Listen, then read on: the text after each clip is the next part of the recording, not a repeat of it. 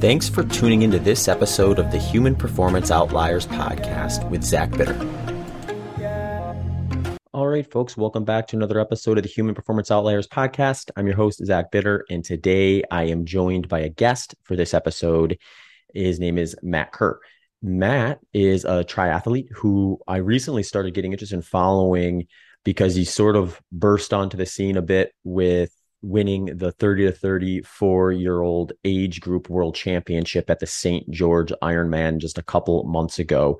But what also made Matt intriguing to me was he follows a low carbohydrate diet and has documented kind of his trajectory into the sport and where his fat oxidation rates kind of have started at and where they are now. So obviously he has the training component that is going to be working towards those improvements, but also the dietary shift. And he most recently produced a fat oxidation rate above 1.8 grams per minute. So he is, safe to say, a fat burning machine. And I wanted to hear about a variety of different things, like what got him into triathlon in the first place, coming from a background in swimming, what a background in one of the three sports that are included in triathlon does to the way you structure your training and your racing approach. Do you lean on that event, or is it something that you can sort of ignore maybe a little more than the others? I want to kind of get an idea of kind of how he looks at that. I also wanted to just hear how he structures his training, generally speaking, like what type of approach is he taking when he decides at the beginning of a season or the beginning of a training block to structure the way he's preparing for the race. I'm really interested in that sort of stuff too, because with triathlon, you're getting some pretty lengthy time frames out there with the top ends of the field finishing, oftentimes in the like high 7, 8, 9 hour range. So it is a lengthy endurance event. So there is some crossover to ultra marathon in terms of how people are approaching these things from a training strategy and a fueling strategy as well. So along with the training aspect, I really wanted to know like what Matt is doing nutritionally to produce those high fat oxidation rates and how that is playing out in his workouts and racing strategy and things like that. So we also dove into that side of things, like how is he structuring his diet in terms of carbohydrate usage, when, and how strictly is he tracking that and that sort of thing. And then ultimately, how is he doing that, or how is that translating to his fueling strategy on race day? So we get into all that stuff, as well as his race at St. George Ironman World Championships, and get a peek at what he's got coming up and targeting, which is going to be something I'm excited to follow down the road, is his race coming up at the Kona Ironman later this year. So that'll be our chat today with Matt. Before we get rolling, though, just a few quick announcements. If you want to get a hold of some of the podcasts that I've recorded and yet to release, those are available on the show Patreon page. Right now on the show Patreon page, there are a couple sitting there. One is my interview with Kara Collier. Kara is a dietitian who has a big focus in blood glucose response and is very into the weeds with continuous glucose monitors. So I wanted to chat with her about just where that is at now in terms of both public access and utility in terms of wearing a like continuous glucose monitor. What can you look for? What are some ways to maybe properly use it and take that information and implement it into either your just healthy diet or into your lifestyle if there's athletics and things included in that. So Kara was a fun chat for that. That's up on the show Patreon page. Also, there is my chat with Alan Argon. Alan is someone who I wanted to talk to quite a bit about things along the lines of general nutrition, but also just like protein is something he's really tuned into. I wanted to get his take on fiber and where are we maybe under or over estimating like recommendations with that. Like, what does the research actually say? How important is it? And that sort of thing. I also just want to talk generally about his view of nutrition for people, because it gets complicated, I think, when you look at things like recommendations and what the data would suggest on paper you maybe eat versus what is actually going to work in real life with individuals. And I think Alan has a really interesting, very open-minded take on how individuals structure their nutrition and find their path to health. So that was a fun chat with Alan. Both those up on the show Patreon page. If you want to check that out, you can head to zachbitter.com/HPO. And there will be links to the show Patreon page, as well as other support options for the podcast if you want to do that. If you want to support the show, but monetarily isn't the way for you, a great way to help me is to like, subscribe, and share the episodes you listen to and enjoy. If it's with your friends and family, great. On social media is another great spot. Any of those things go a long ways to helping me grow the show and is greatly appreciated. Also, coming up on the interview side of the podcast, I've got a couple guests scheduled for next week. One is Taylor Sittler. Taylor is also another person who is in the weeds with continuous glucose monitors and that sort of thing. So that's going to pair nicely with my interview with Kara. I will try to ask some different questions or dive a little deeper into some certain areas. So if you do have CGM related information you would like me to touch on or ask Taylor about that, feel free to send that over. Later that week, I have Vinny from the Pain Academy coming on the show. Vinny has a very interesting story. He had some issues in his life where he essentially broke his back. And rather than just giving up, he worked himself back through all those hurdles and is now actually preparing for ultra marathons. So I want to hear more of Vinny's story because admittedly, I don't know a lot about it other than some of those bullet points, but it sounds like he's got a story worth hearing. So I'm going to chat with Vinny next week as well. So those 2 episodes should be up on the show Patreon page by the end of next week if you're looking to get your hands on those early. Otherwise, they will be coming out sooner rather than later on the main podcast platforms as well. Also, I will be doing some solo podcasts along the way, along with those interviews. So if you have topics or questions you would love for me to address in one of those episodes, feel free to shoot me a note. You can send me an email at hpopodcast@gmail.com or reach out to me on one of my social media pages. Instagram is @ZachBitter, Twitter @ZBitter, Facebook @ZBitterEndurance, and TikTok @ZachBitter. So those are some spots you can check in with me if you have those questions. Send them my way. I will put them in the list of topics to cover, questions to answer in some of those solo episodes. Also, finally, if you are local to Austin or happen to be passing through Austin and want to meet up, I am hosting a group run now on Sunday mornings at 8 a.m. It is called the Outliers ATX Run Group. If you go to Instagram @Outliers ATX, you can find details about when and where we meet up. It has something for everyone in terms of being able to come. If you want to come, meet up, and just go for a walk, you can do that. If you have your family with you and you need to push a stroller, we have options for that. Right now, we have a 2-mile walk run, we have a 4-mile run, and we have a 6-mile run that we are doing on Sunday mornings at 8 a.m. with that. So please come, bring friends, family if you want. That is Outliers ATX on Instagram is the way to check it out. And if you have any more questions about that or you're having a hard time finding that, feel free to shoot me a note and I would be happy to point you in the right direction. Finally, another way to support the HPO podcast is if you find one of the show sponsors has a product you would like to check out. Letting them know that you came to them or heard of them from the HPO podcast is another way to support the show. This episode's sponsors include Bioptimizer's Magnesium Breakthrough and Inside Tracker's blood panel testing. Inside Tracker offers a wide range of blood tests. You can go into a lab or check out one of their home kits. Either way, you can take a look inside and see the areas you are thriving and spots to work on. The biggest question with this type of info is often, well, what do I do next with this information? You have the data, but what's the plan? Inside Tracker will give you suggestions and help you personalize their nutrition and lifestyle to optimize.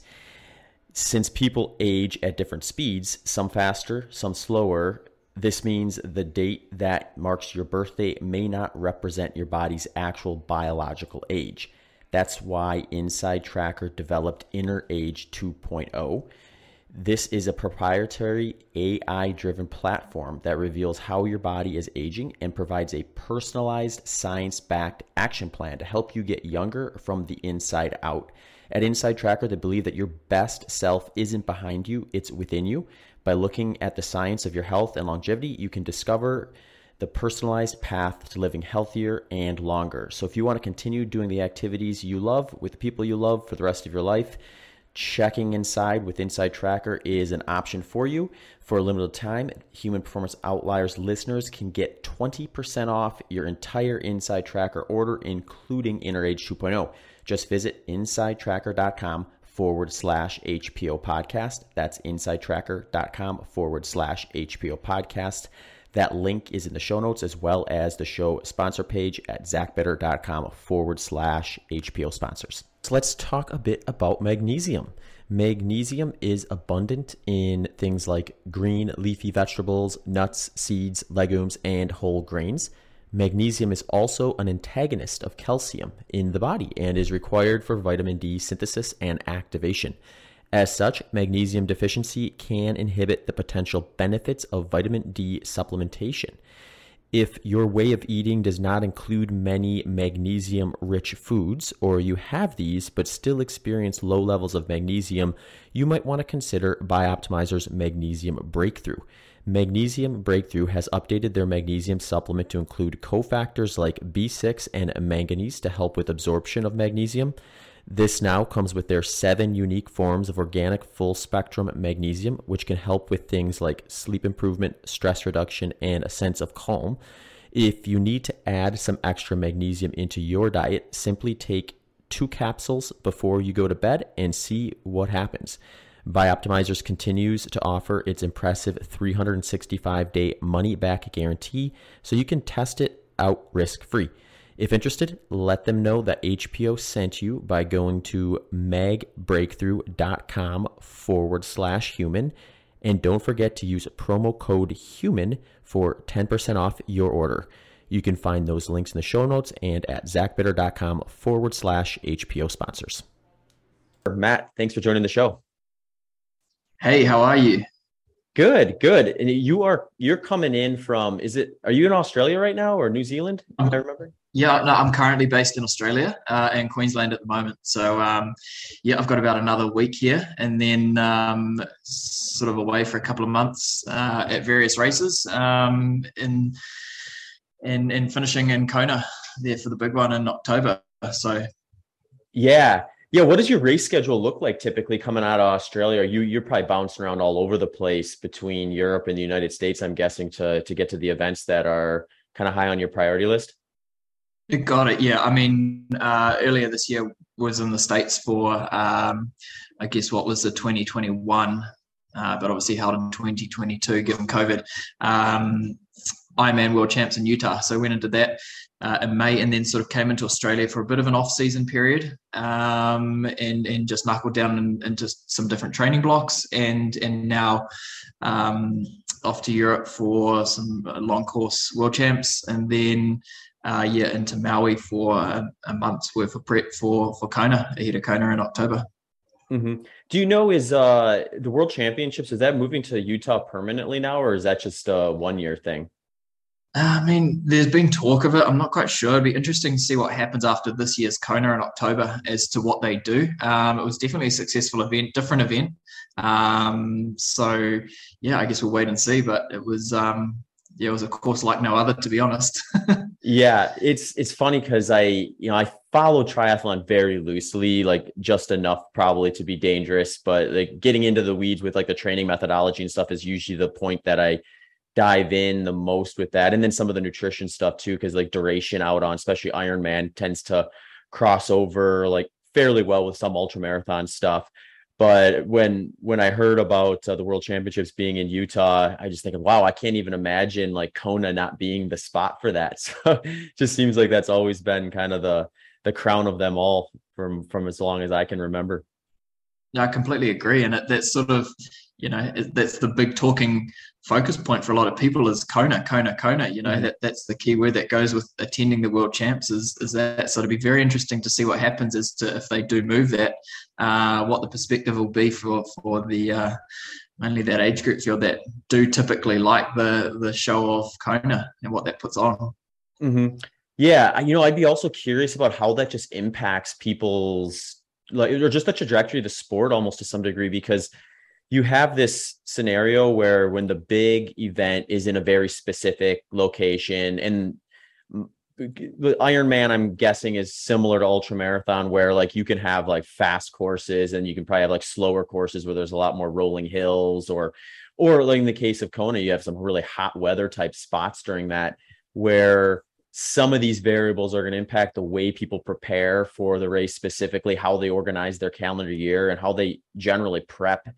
And I wonder, like, you switching out the World Championships like that, if that would really kind of put a little bit of a shift on the way people even prepare for these races. I think so. Like, I mean, Utah was a pretty brutal course, to be honest, and it might not have had necessarily what we get in Kona with the heat, etc. But it was certainly a tough course in terms of elevation, both running and on the bike. So like you say, it adds another variable in there that people have to consider when training. So it'll be super interesting to see what happens with it. Mm-hmm. Yeah, and it is interesting. And I think I've got a few topics I want to talk to you about, just your trajectory into triathlon and everything like that. But before we kind of get into those, do you want to just give us a little bit of a background into like what got you into triathlon? And then kind of, was there a point when you got serious about it and were like, okay, this is something that I think I want to like invest in my time a little more than just a hobby or just something to do for fun? Yeah, exactly. And it starts to become that when you look at how much time you put into something. Yeah. When did that crossover actually happen? And I started investing so much time in it. But and so I guess rewinding back, I've sort of, I look back and I've been involved in triathlon, and I say seriously, but like, I've been racing for 3.5, coming up 4 years. And that is an inclusion of, I guess, my very first triathlon and what that looked like. And that was a half Ironman. So I hadn't ridden a bike before that. So I'm still fairly new into the sport.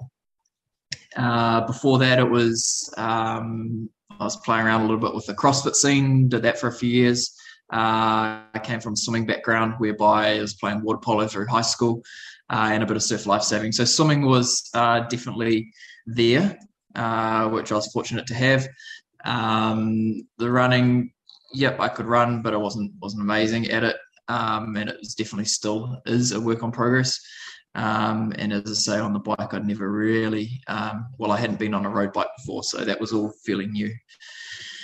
And I guess, after doing that first half Ironman, for me, it was just a matter of personal success and trying to make improvements for my own well-being, health as well, but also just a bit of a challenge within myself to see where I could get. And that sort of eventuated, and as it always does, it spirals and gets bigger and bigger and bigger, and all of a sudden that's, I look at myself now and I'm about to head off to Europe for second world champ in 12 months and then off to Kona. So it's definitely a big part of where I stand at the moment and what I'm doing, and it revolves around quite a bit of time invested, which I'm very happy to be doing at the moment, and I'm still enjoying it. So it's like, if you're enjoying it and you're loving it and I'm making progress and, it's a challenge, then I'm all for it. So I guess that's where I'm sitting at the moment.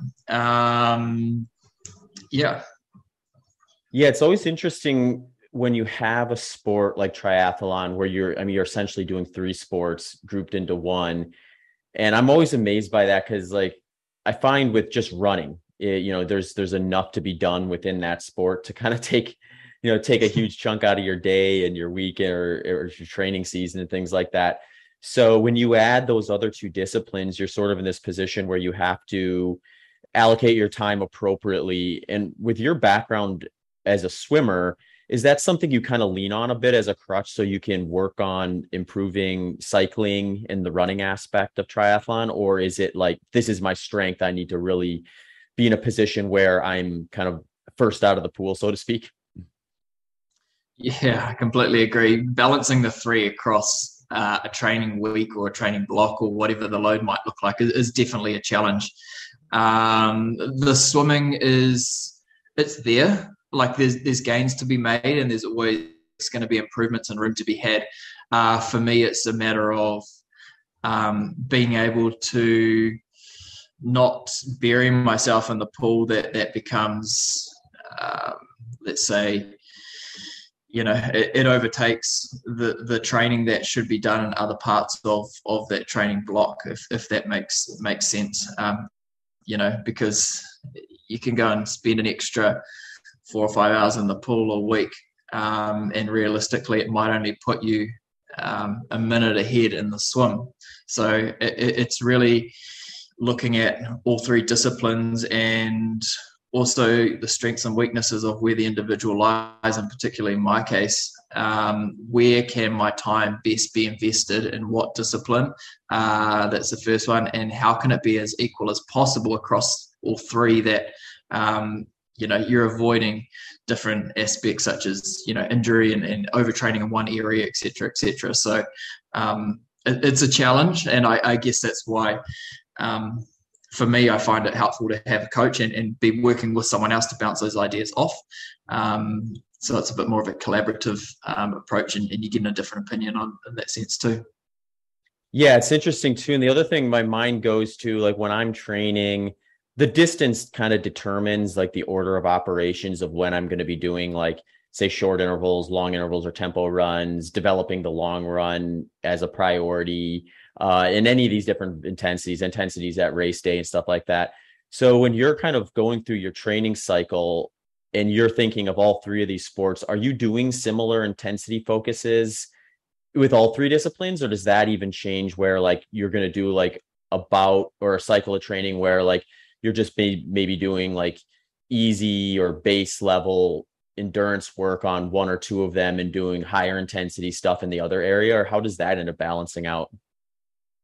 Yeah, I think, in fact, leading into any race, there's always a specificity becomes the priority, and you really can't take that away from the training that you're doing if you're leading into a race, and that becomes quite specific within those forthcoming weeks to a race. So I think, having sessions in there that replicate or are close to the intensity required of that particular race definitely have to be in there. But then there's also a time where whether you call it off season or out of a specific training block, whereby your training might be easier, it might just be more of that base building training, or at the same time it might be sort of the VO2 style trainings, whereby actually that kind of training isn't really important, specific, required for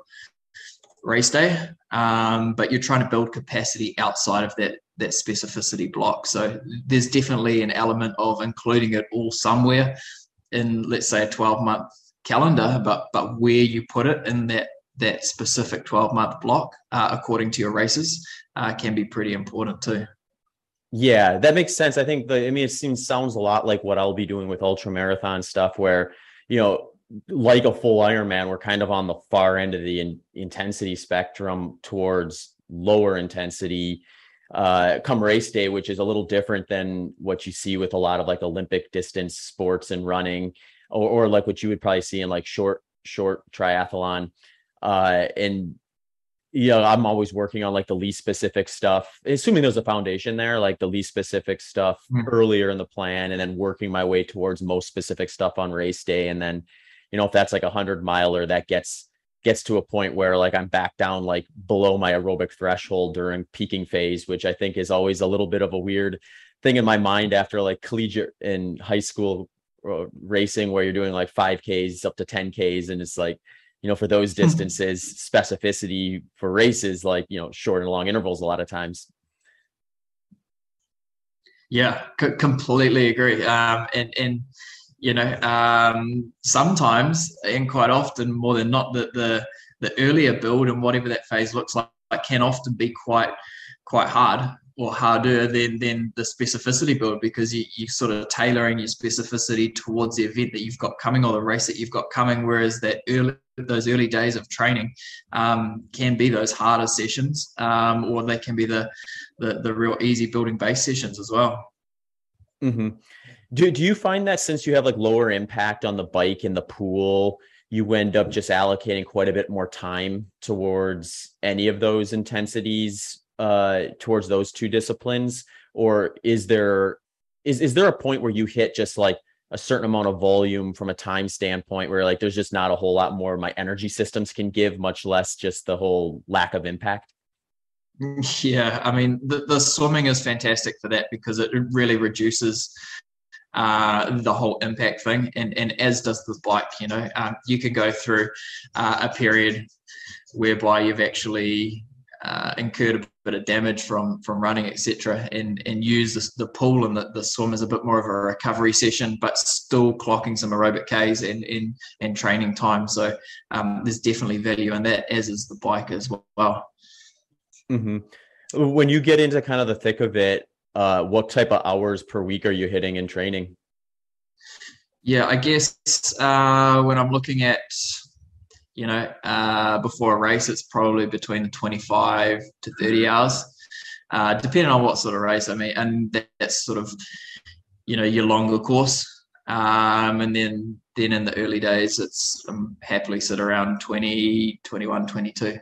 Okay. Yeah, no, that makes sense. I think when I'm really getting crazy at like the end of a training plan for like 100-miler, I might get up to 20 hours with everything.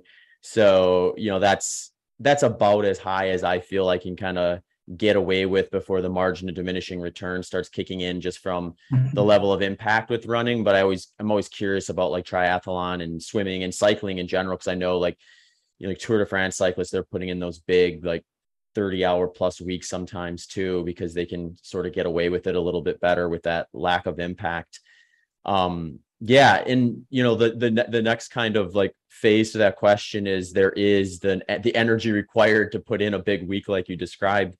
And how does that kind of play out from a day to day in terms of like what you're eating, how much of it you're eating, like what those targets are and things like that. So when you first kind of decided I'm going to take triathlon seriously, is that when you started focusing on nutrition too, or did you have like an interest in that before?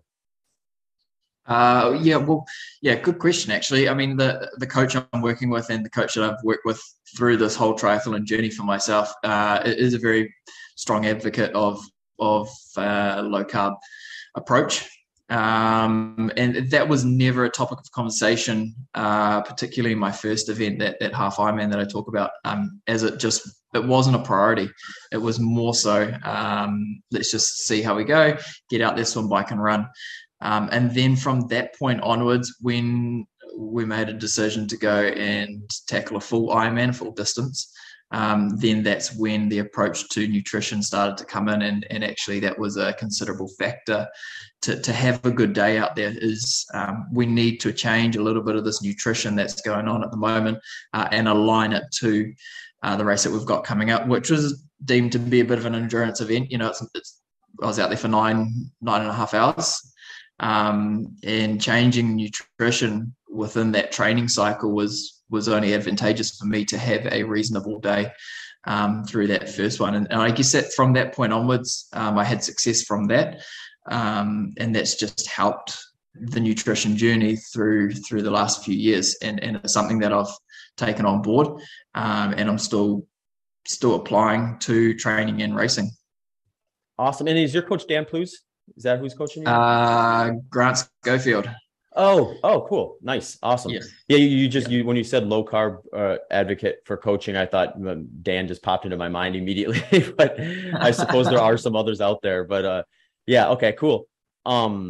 Yeah. So one of the things that really tipped me off as to, like, I got to get Matt on the podcast was I was at KetoCon a couple weeks ago with S Fuels, who's both of our nutrition sponsor, and we had a booth there. And the big background to that booth was this like life-size poster of you on a bike, and then behind that was this chart that had your kind of evolution of the watts you were producing and your fat oxidation rates.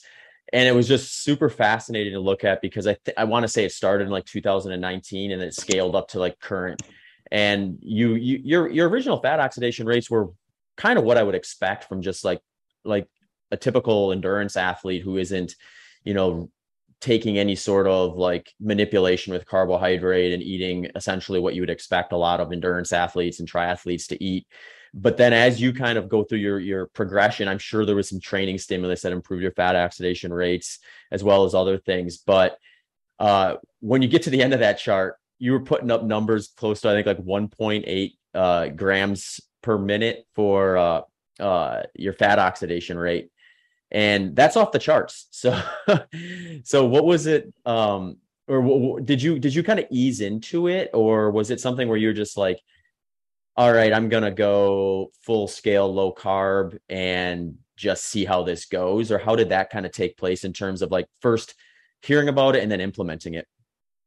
Yeah, I guess the implementation, and for me to be able to do that, I had to understand the why and why I was going to be making that change in the first place. And I was, as I say, fortunate enough to work with Grant Schofield, and we looked at some numbers and consumption rates and fat oxidation, et cetera. And for me to see those numbers around the duration required, or let's say the energy required to be out there for the duration of a day of a typical Ironman, and I guess the time that we're looking at, that would need to happen. So it was when I made the decision to, I guess, we talk about keto and defining what keto looks like versus low carb.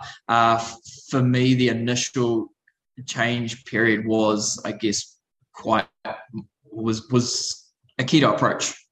I took a keto approach for about 3 or 4 weeks initially, and then from that point on, we eased up on that word keto, and it became a bit more of a low carb approach, whereby I did have different training sessions that I needed to put in there, and the whole keto approach just didn't fit with all of the training sessions. It might fit with some of it throughout the week, but there's a time and place where I needed to top that energy source up. So yeah, it was a pretty drastic approach when we first changed over. And then from that point onwards, throughout, I guess, the course, if I look back, 2.5, 3 years, it's been something that I've maintained. But it's also a nutritional approach that is aligned very specifically with the training that I'm doing. And I think that's the key, was aligning the two, nutrition and training, together, so that they essentially, they talk to each other, and they're made for each other. So if I was going out for a fasted run or a fasted ride or a lower carb run or ride, then that had to be at somewhat of a low intensity, requiring less muscle glycogen. So yeah. No, I've got a few questions that popped into my head when you were kind of explaining that I'm really interested in here. I think the first one I want to ask is, like, when you were kind of describing the like fuel to your work workload, or I guess your intensity load is maybe the better way to look at it. Does that mean you're kind of doing a little more carbohydrate when you're kind of in those earlier phases of the training season and you're hitting some of those least specific intensities to race day? And then as you kind of push through your training plan, you're reducing your carbohydrate a bit in terms of percentages as you get more into like what you'll actually be doing on race day? Gotcha. Yeah. Good question. I mean, it completely depends on the training session that I've got lined up. If it is a higher intensity session and it aligns pretty closely with a race day simulation, then it's advantageous for me to simulate what I would on race day in terms of fueling before that session and fueling during that session doesn't mean I'm shoveling down the carbohydrates, but it might just mean that I'm topping up that session with some calories and maybe a little bit of carbs here and there to help the body, help the digestive system actually understand that or for me to know that I can digest that kind of energy to get through that session. And then on the flip side of that, there's also, other sessions that I might have in a week that completely intentionally fasted or intentionally at a lower intensity that I don't fuel or intentionally don't fuel for that specific session. Mm-hmm. Yeah, it makes sense. And I think like when you're putting out fat oxidation rates to the level that you have, it seems like you're probably pulling a couple levers to get them up that high. And one thing I'm always talking with my coaching clients about and practicing myself is like, don't get too hung up on any one of them and realize it's kind of it's a bit of a relationship amongst them all. So you have like the training stimulus that all endurance athletes are going to get some of if they're just training at low intensities, doing longer runs. Then there's like another step to that where like we can manipulate where we're placing the fuel relative to the workout session. I remember I had Alan Cousins on, and he was talking about that, where he'd have some athletes come in who were following more or less a moderate carbohydrate diet, and their fat oxidation rates weren't quite where they wanted them to be in order to be able to fuel appropriately during the event they were preparing for. And he had some where they just shifted the carbohydrates they had to a different part of the day. So it was away from the training session. And he said that was enough to improve their fat oxidation rates to get them into the range that they needed to be able to sustain the fueling they needed to defend muscle glycogen on race day. And I thought that was a really interesting lever to consider. A very small one, I suspect, but one that is probably worth considering was another previous podcast guest that you'd probably be interested in is Dr. Mike Nelson. And he does a lot of like metabolic flexibility type stuff. And he had sent me an article not too long ago where it was looking at just different sources of carbohydrate and how that impacts fat oxidation rates. And this particular study seemed to suggest that there is a small difference. So like if you did like straight table sugar versus something like maybe like a sweet potato or some carbohydrate source that had a lot of fiber with it, it's like there was a difference in the fat oxidation rates when someone was prioritizing one or the other. So I always see those as kind of like maybe smaller levers to pull. And then the big one is obviously going to be like the reduction of carbohydrate in general. And that's the one that I think you still have to be a little careful with, because like you said, there are sessions that are going to be quite glycolytic. And if you find yourself in a situation where the session is glycolytic enough, but also slow enough that you can do quite a bit of it, that's where I find people get into a hard spot, because you can deplete your muscle glycogen in that session. Well, not completely depleted, but depleted enough where you suffer your performance. So there's like a lot to consider there. Are you testing frequently to see where those numbers are at, or are you kind of have an idea just based on precedence and then maybe do a test close to your race so you know exactly what your numbers are at, or am I thinking too much into it? Yeah, to be honest, I think I've tested in the lab 4 times, and I haven't been in there for a little while. So I'm not testing constantly, but I guess back to that whole consumption of carbohydrates and to balance that, I think also the reassurance as an athlete to be able to know that you can, if you've been on a lower carb approach and you've been restricting the carbohydrates, there's a point in time where you do need to consume those for particular sessions, whether that's race day or whether that's within your training cycle. I think that there's a huge amount to be taken from the fact that you can consume an element, whatever that level is, of carbohydrates, and you can actually process it and your stomach can manage it and digest it without having issues, because that's the last thing you really want on race day, is to be putting something in that you don't know and end up with complications. Yeah, no, that's a great point too, because I think you don't want to create a worse problem from the one you were trying to avoid in the first place. And I think like one of the biggest draws towards kind of a lower carbohydrate approach when you get into these longer events is the ability to consume less and therefore bypass the digestive issues that plague so many endurance athletes. And if you get yourself to a point where you're so dependent on, I guess, fat as your fuel versus any carbohydrate, there is that trade-off where now your body's not necessarily prepared to process and digest a meaningful amount of exogenous carbohydrate. And then you might get that same digestive issue that had plagued you previously at a much lower amount of carbohydrate per hour, and then find yourself kind of in a sticky situation, I would imagine. I completely agree. And, there's no better place to test that, to train that in your training specifically. And, when we talk about specificity, going back to that within your training cycle, pre-race, to me, that seems like the perfect time to be able to trial that and test it, in moderation and conservatively. I think that's the perfect place to be able to do that.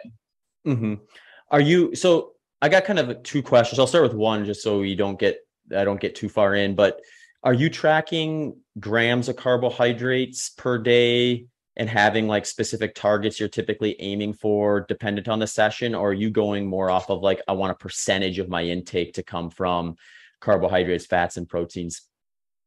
Yeah, I'm not tracking specific grams, so I'm not that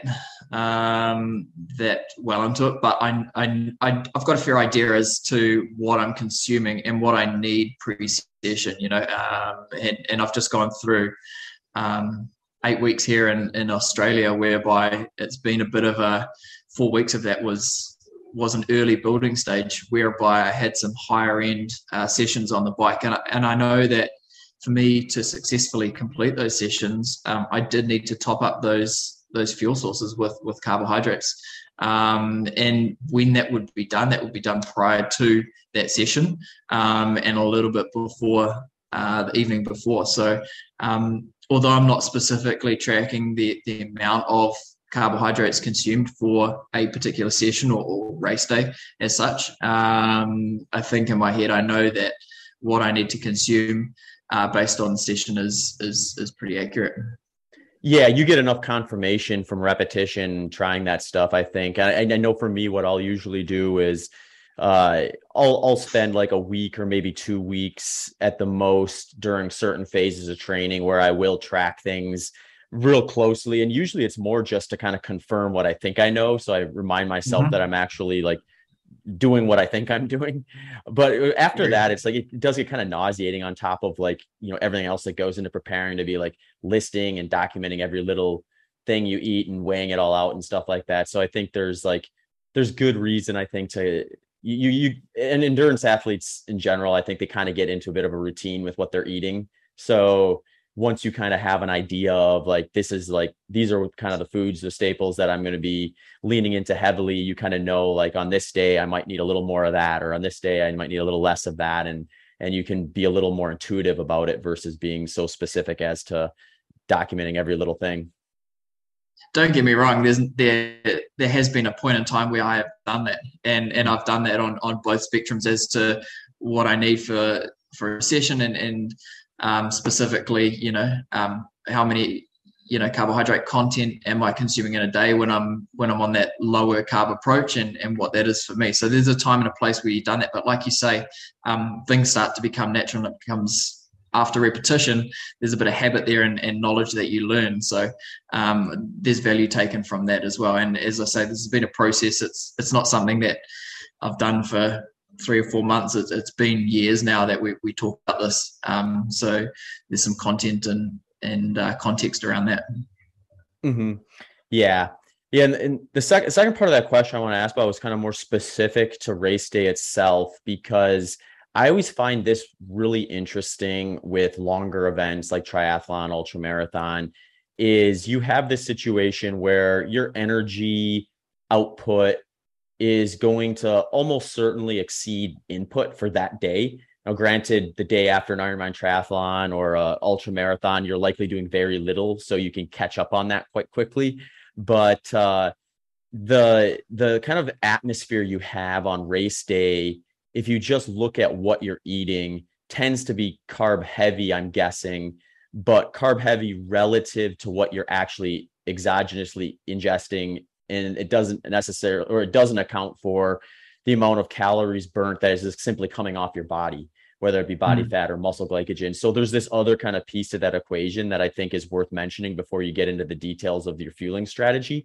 Because if you think about it, like if you're out there on you swimming, bike, and then running, there's a ton of energy that you're pulling right out of your body fat stores that are going to get you to that finish line on top of what you're ingesting to kind of go with it. So when I think of it that way, I think like there's almost a percentage of carbohydrate and glycogen versus fat metabolism on race day that is, for someone like you, is going to be skewed pretty heavy towards fat metabolism, but it's still very important to defend that small fuel tank, the muscle glycogen side of it. So is there like a specific number of grams you're trying to target per hour when you're out there for an event that's as long as 9 hours?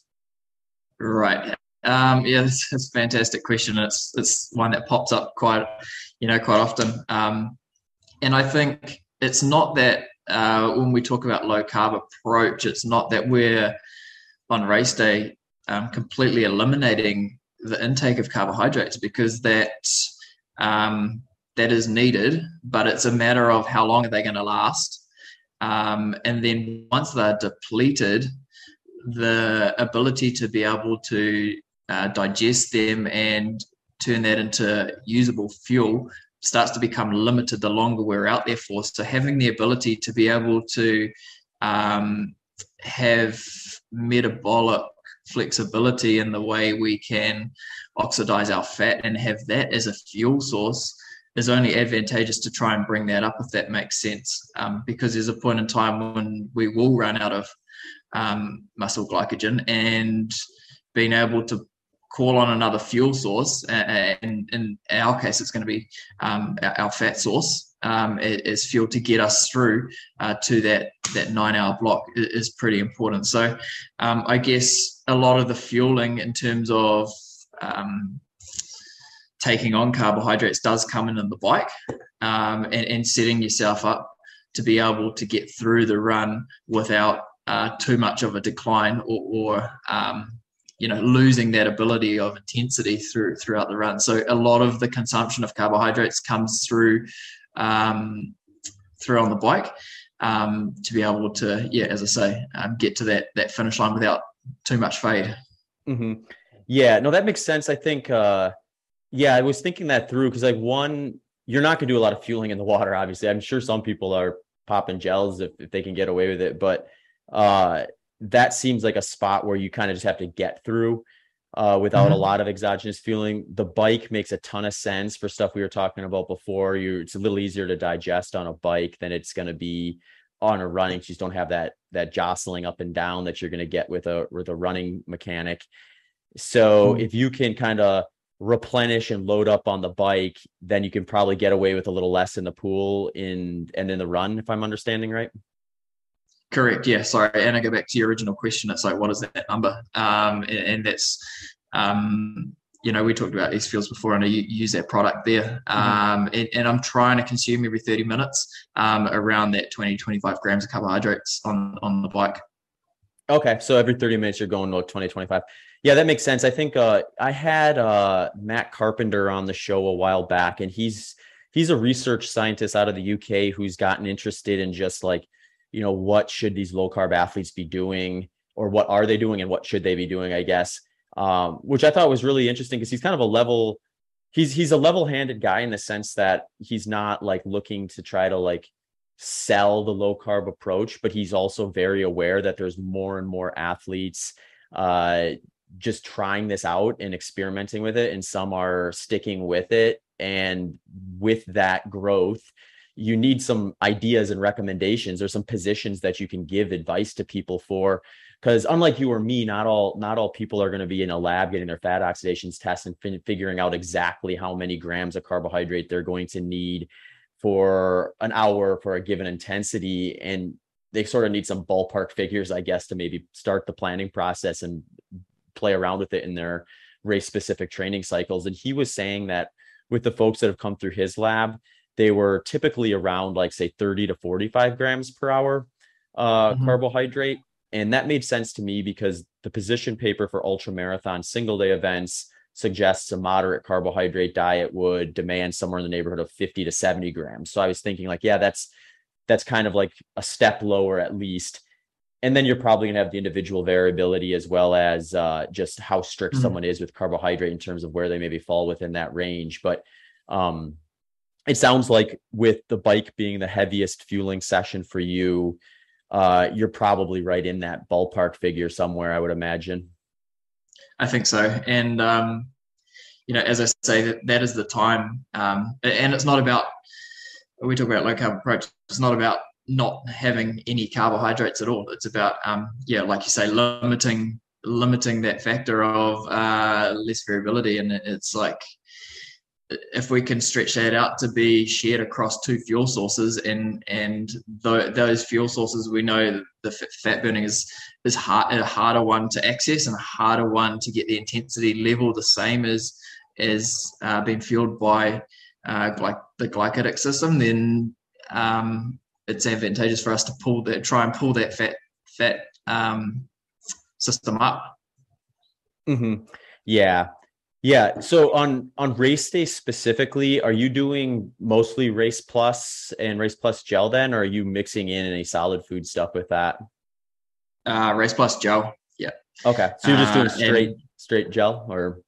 Yeah, Race Plus gel. I actually, and I experimented with it, and it's quite a new product as such, but played around with it in Utah, and actually not quite as strong, but I had it in a bottle form as well. And it was still thicker than just say fluid, but it wasn't quite as thick as what I had, like a full concentrate bottle. So the bottles that I had preloaded on my bike, the full drink bottles, were still enough that I could get through the actual drink bottle and drink them, but they were concentrated with Race Plus gel. So yeah, not actually any Race Plus product, just the Race Plus gel.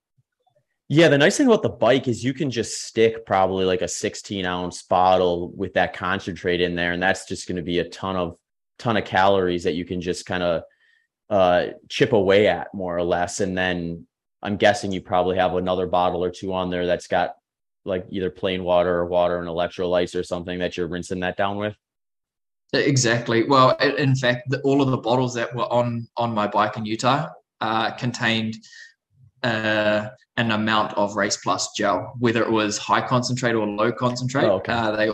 They all had that on there, if you know what I mean. So and then any sort of point where I felt like I needed to help wash that down with water or whatever, I'd just use an aid station as I went through to wash that down. Mm-hmm.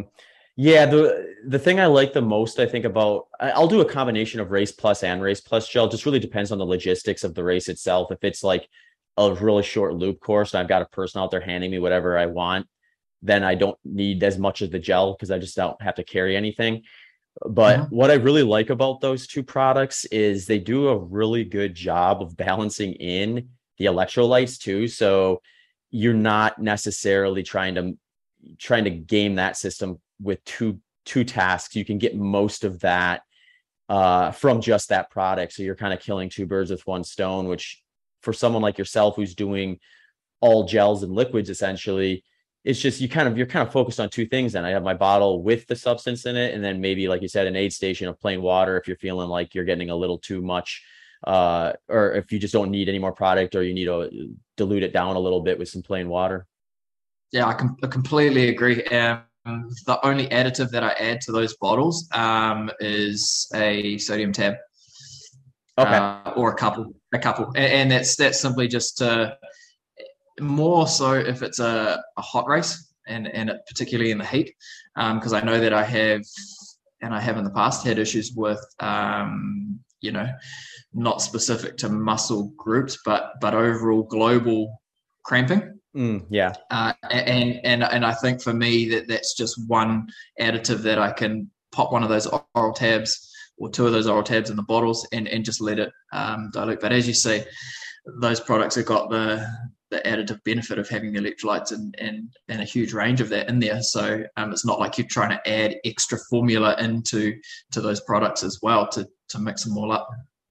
Yeah, and that makes sense too, because I think like the other thing that's always worth considering for a low carb endurance athlete is the sodium equation, because for one, you tend to excrete a little more of it when you're on a low carb approach. And then on top of that, you also have this you have this situation where someone's on a moderate high carb diet, they're going to improve their hydration status to some degree from just the ingestion of carbohydrate. So for someone like you or me, who's eating, likely somewhere in the neighborhood of half of what the average moderate high carb athlete's going to be on the race day, we still have to stay hydrated. Like, we can't afford to lose that battle. So when you have the reduction of food coming, or the reduction of products coming in from carbohydrate, you're still going to need to take in the water and the fluids especially on those hot days. And those you're going to need to consider the electrolyte side of it. And, you'd have to have quite a bit of Race Plus or Race Plus gel in order to match your electrolyte needs on a hot weather race, I would imagine, if you were to try to lean on that exclusively. Yeah. I mean, you look at the content of what carbohydrate brings to someone on, like you say, a moderate to higher carb diet, and there's a lot of hydrate in that. So for them, so for us, we've got to look at other ways to be able to do that and be able to hold on to that fluid content as such.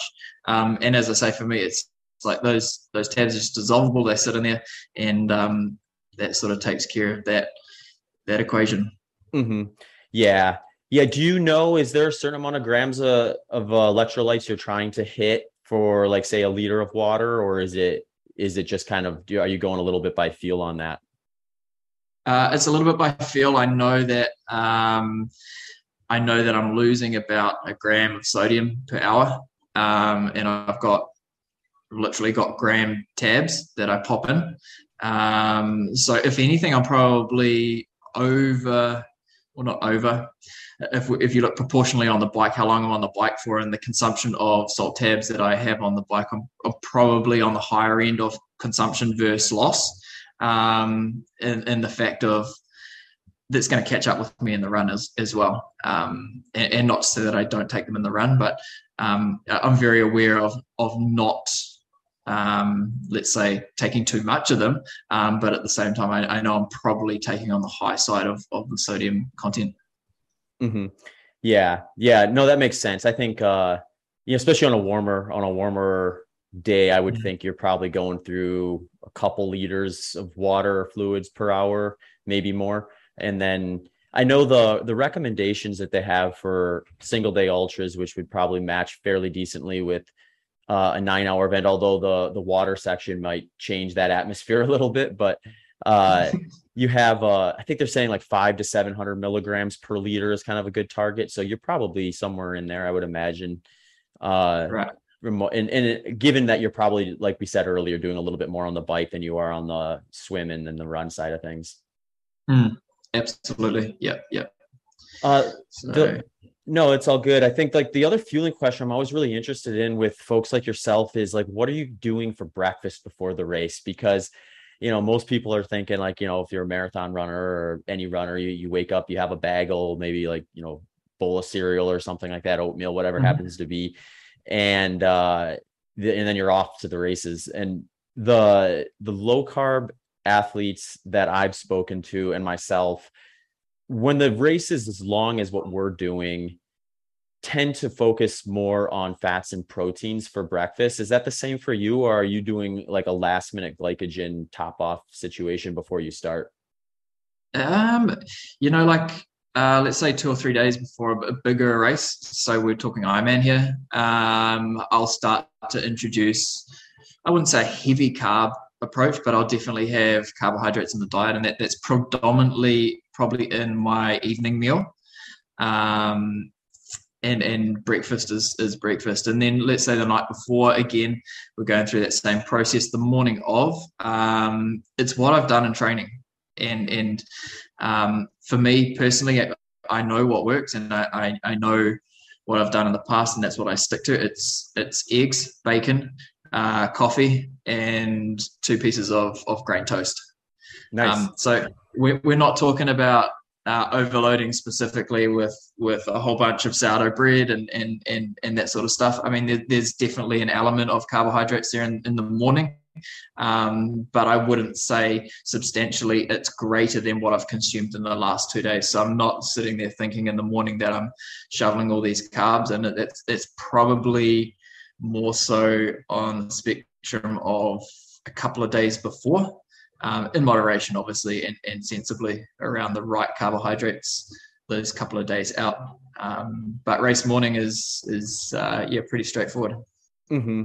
Yeah, that makes sense. And then the other thing I'm always curious about is kind of that first hour or so of the race itself. So for you, this might take care of itself just due to the nature of the first hour of your race. You're likely in the water. Where when I'm starting like a longer race, I usually avoid fueling in any meaningful way during that start of the race through the first 45 to 60 minutes, as an effort to sort of like kind of churn up the fat metabolism a little bit once you get moving. And since the intensity is low, I'm not, going super glycolytic or anything like that right out the gate. And then once I kind of get that going, that's when I start kind of like trickling in the carbohydrates throughout the course of the day. Are you doing anything like that, or is there a fueling strategy that gets you kind of? Are you like taking something in right before you start, or how does the water maybe impact that? Yeah, I think what you've just talked about of the non-consumption within the first hour naturally takes care of itself out of what we're doing. Triathlon, it's like you can't really consume anything in the swim. So that's just a natural thing that's beyond our control, which we don't do. And particularly right before a race, a lot of athletes will line up and they'll be sucking on caffeine gels, and you definitely see that there. I can't say I've ever done that before, and it's not something that I feel I need to do.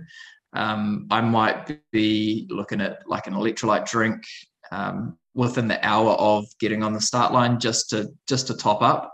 But I certainly don't fall under the bracket of having to have a coffee, 15 minutes before lining up or a gel or on the start line. So it's not something I've done. It's not something I feel I need to do. And again, I replicate race day. I replicate my trainings from race day, if that makes sense. So what I do in those training sessions, and I've always got a particular training session that simulates a race simulation, and I try and line that up exactly what I would do on race day in terms of everything. So that's before getting on the bike, all the way back to eating as well, prior to fueling that session. So that's what that looks like. Awesome. I want to transition a little bit into just I think it was your most recent event was in Utah. You haven't done one since then, have you? No, that was the last one. Oh, sorry, no, I did. I came back into Australia and did Ironman Cairns, and it was about 4 weeks after Utah. Oh, okay. What's your race? Sorry, I'm pivoting again, but what's your race frequency in a calendar year? Are you like doing tune-up races and then picking a couple goal races, or how does like the calendar play in terms of the race frequency thing? Yeah, I mean the Cairns thing after the World Champs was pretty it was conservative, but on the less side of conservative, if you know what I mean. Sure. Backing up 2 Ironmans within sort of 4 weeks was definitely a hard task to be done, and I probably out of natural circumstances wouldn't always do that in a calendar year. There's certainly big target races, and I think the more I'm involved in the sport, and as I say, I've only been in the sport for 3.5, coming up 4 years, you start to be able to withstand load and train, everything, training volume, race volume.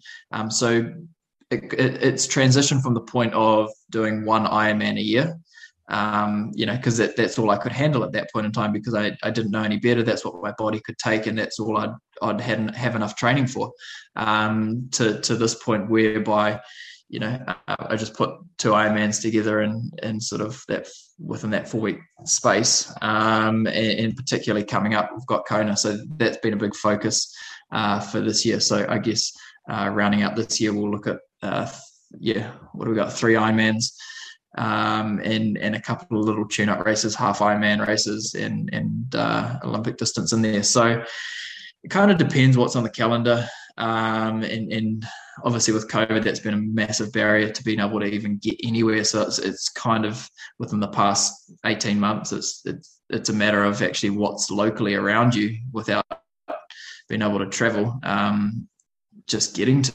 if that makes sense. Mm-hmm. Yeah. Yeah. And I guess like coming off of 2020 and 2021, race opportunities were just few and far between. So you might be feeling like a little bit of a caged animal at the moment, wanting to jump into everything that shows up to kind of make up for some lost time and get those energies out, I would imagine.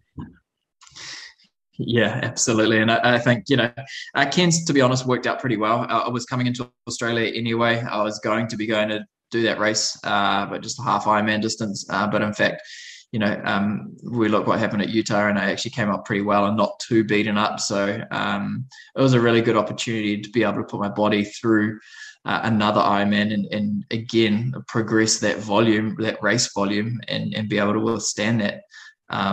Because I wouldn't have been able to do that, 2 years ago or even 12 months ago. Mm-hmm.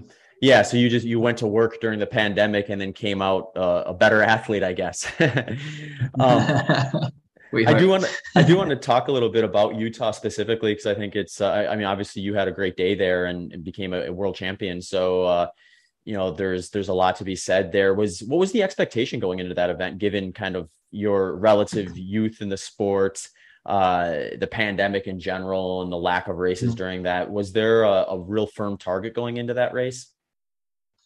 To be completely honest with you, it was never a race that was on the calendar. I was in New Zealand at the time, and COVID was still floating around at the start of this year. And as a result, they had actually cancelled Ironman New Zealand, which I had planned to do. So as a result of that, Utah became a thing. So the window to build for that was pretty short. Not to say that there was no expectations in doing so, and getting there and what the results look like, but it was definitely a shorter runway if we look at it from that perspective, given it was a world championship that I was traveling to. But there was definitely an expectation going into it that I was going to go and give it my best and do as well as I could, and where I'd finish on the day would be relevant to how others raced as well. So it was, I guess, looking back, I took as many steps as I possibly could in the right direction to eliminate the variables that could potentially inhibit a good performance. And for me, that meant getting to the race location early, and spending a bit of time there. We actually went to Cedar City for a couple of weeks, which is slightly above St. George, at a little bit of altitude.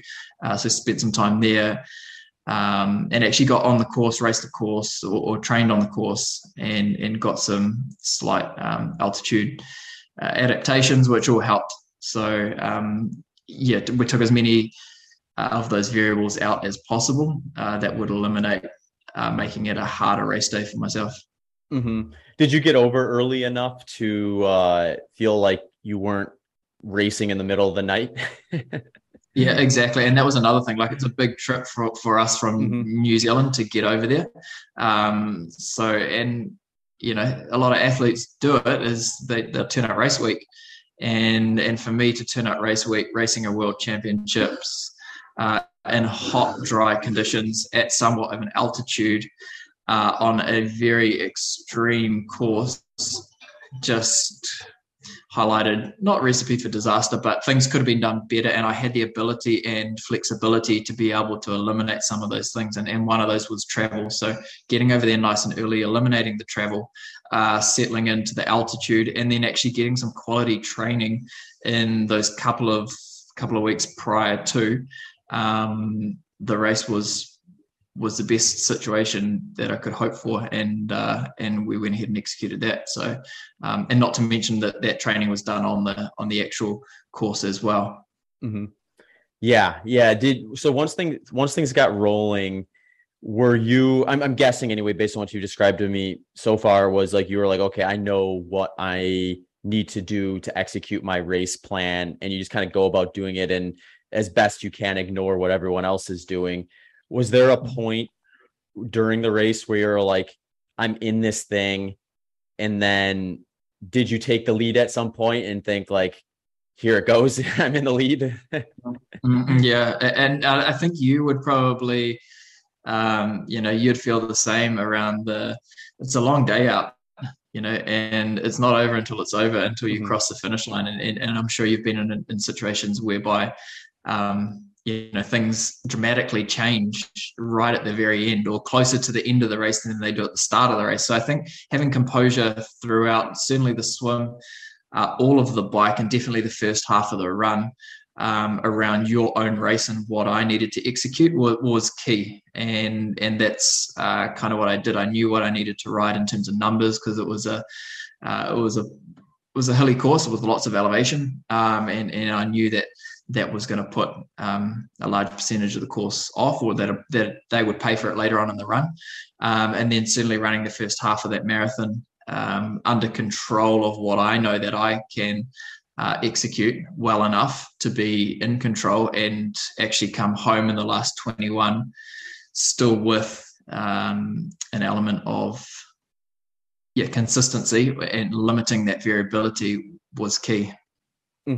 Yeah. What was there a spot when you kind of had a chance to kind of sit down and reflect where you were just like, I really exceeded my expectations in terms of what my fitness indicated going into it? Or was it just basically like you just executed the plan so well that you ended up where you ended up?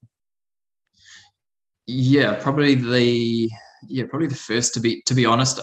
Everything fell into place exactly as I thought it was, as we thought it was going to, in terms of what I put out on the bike. Actually, that was slightly under what I ran, but I guess the major highlight around that fitness was probably the last, let's say, 30 minutes of the run, 40 minutes of the run, whereby there was a requirement to actually be running the same pace, if not faster, than I was for at least the first 10K of that marathon. So it was needed, that had to happen in order for me to win that age group race.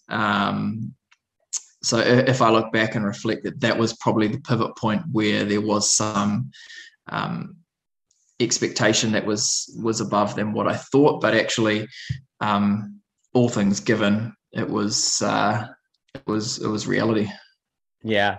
It's interesting. I always think when I'm talking to people about like race execution and tactics and strategy and stuff, I had Dave Scott on the podcast a long time ago, and he was telling me about at Kona one year, he was in one of his epic duels. And if I'm remembering the story properly, he was coming up on the run in second place, looking to overtake first, and didn't want to kind of scare the on the pass and like fire up the competitor. So he there was a service vehicle for the race that was kind of like nearby, and he sort of like slid to one side of that.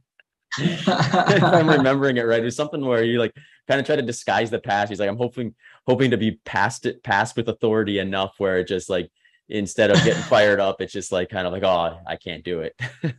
Yeah, right. Yeah, awesome. I guess the hard thing for that run was that they had a wave start. So the gentleman that was in front of me, I didn't actually even see him on the course at all. So it was all done off splits and timing splits, of which Aaron did a fantastic job, and had some other people out there providing data, given where I was placed on the day in the field. So I can relate. Yeah. So you're literally getting feedback from someone else, like you're, like 4 minutes up or 4 minutes behind or something like that. Exactly. Yeah, exactly. That gap had, I guess, within the first half of the marathon, I'd pushed up into third place or second place, I think it was, and then I let that gap slip from about 4 minutes to 8 or 6 minutes, I think it was, and then I just really had to bury myself in the end to pull that margin back, and it did come down to 90-second windows, 30-second windows. You got 20 seconds, so I was slowly taking that time back, but it wasn't like it was a head-to-head on the course. Yeah, and I'm sure once you saw that finishing shoot, you were ecstatic to get to that point. Absolutely, yeah, it was a long day. You've been there before. Yeah, I've been on both sides of that. I've been passed in the last mile a couple times in ultras, so it's like I know what it feels like to be the person kind of like letting it slip away. But I've also had somewhere it's like you execute really well and you're catching people up to the end. So it's exciting stuff.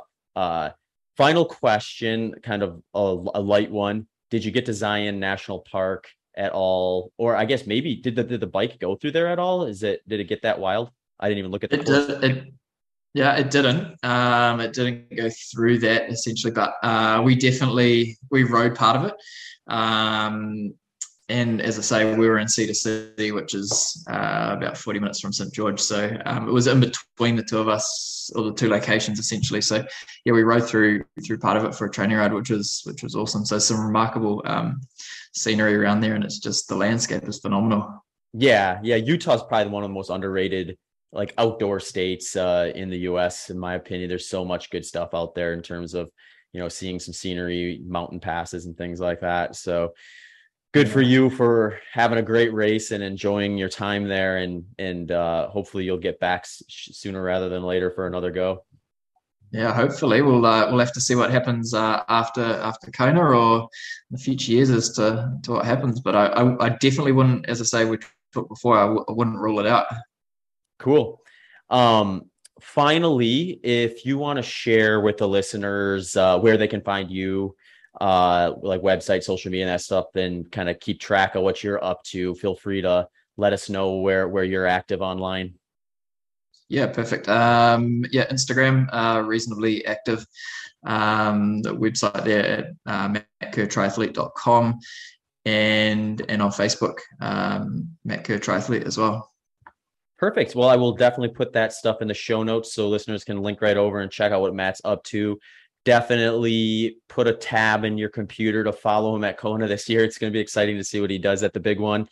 And I'm sure you'll enjoy Hawaii as much as you did the St. George surrounding areas in Utah. But thanks a bunch, Matt, for taking some time out of your morning and likely your training to come and chat with me for a bit about your approach. Absolutely. Hey, thank you so much for having me, and we look forward to connecting in the future. Awesome. Take care, Matt. Cheers. Hey folks, thanks for checking out this episode of the podcast. For those of you who are regular listeners, you'll likely know I'm also a professional endurance athlete and coach. If you're looking for a little extra help with your training and programming, I do offer individualized coaching options where you can work directly with me one-on-one. I'll personalize your plan and even scale it up to email collaboration and regular consultations. You can also access either of those on their own if you just want to contact me as you're navigating your fitness journey. I also have some ready-made plans. The ready-made plans follow my coaching philosophy, and they scale from 5 kilometers all the way up to 100 miles and come in 3 different levels. So whether you're a beginner, intermediate, or advanced, I've got something for you there. And most recently, I also just added a Strength Athlete's Guide to Endurance program, which will help someone who is primarily a strength athlete who wants to either do an endurance event for the fun of it, bolster up their cardiovascular fitness, or just try something out, try something new. So those programs are built to be able to supplement a strength program so you won't have to give up on your gains in the gym while you're going after some running or endurance related fitness goals. You can find all those things on my website at zachbitter.com. Thanks for checking out this episode. Thanks for tuning into this episode of the Human Performance Outliers podcast with Zach Bitter.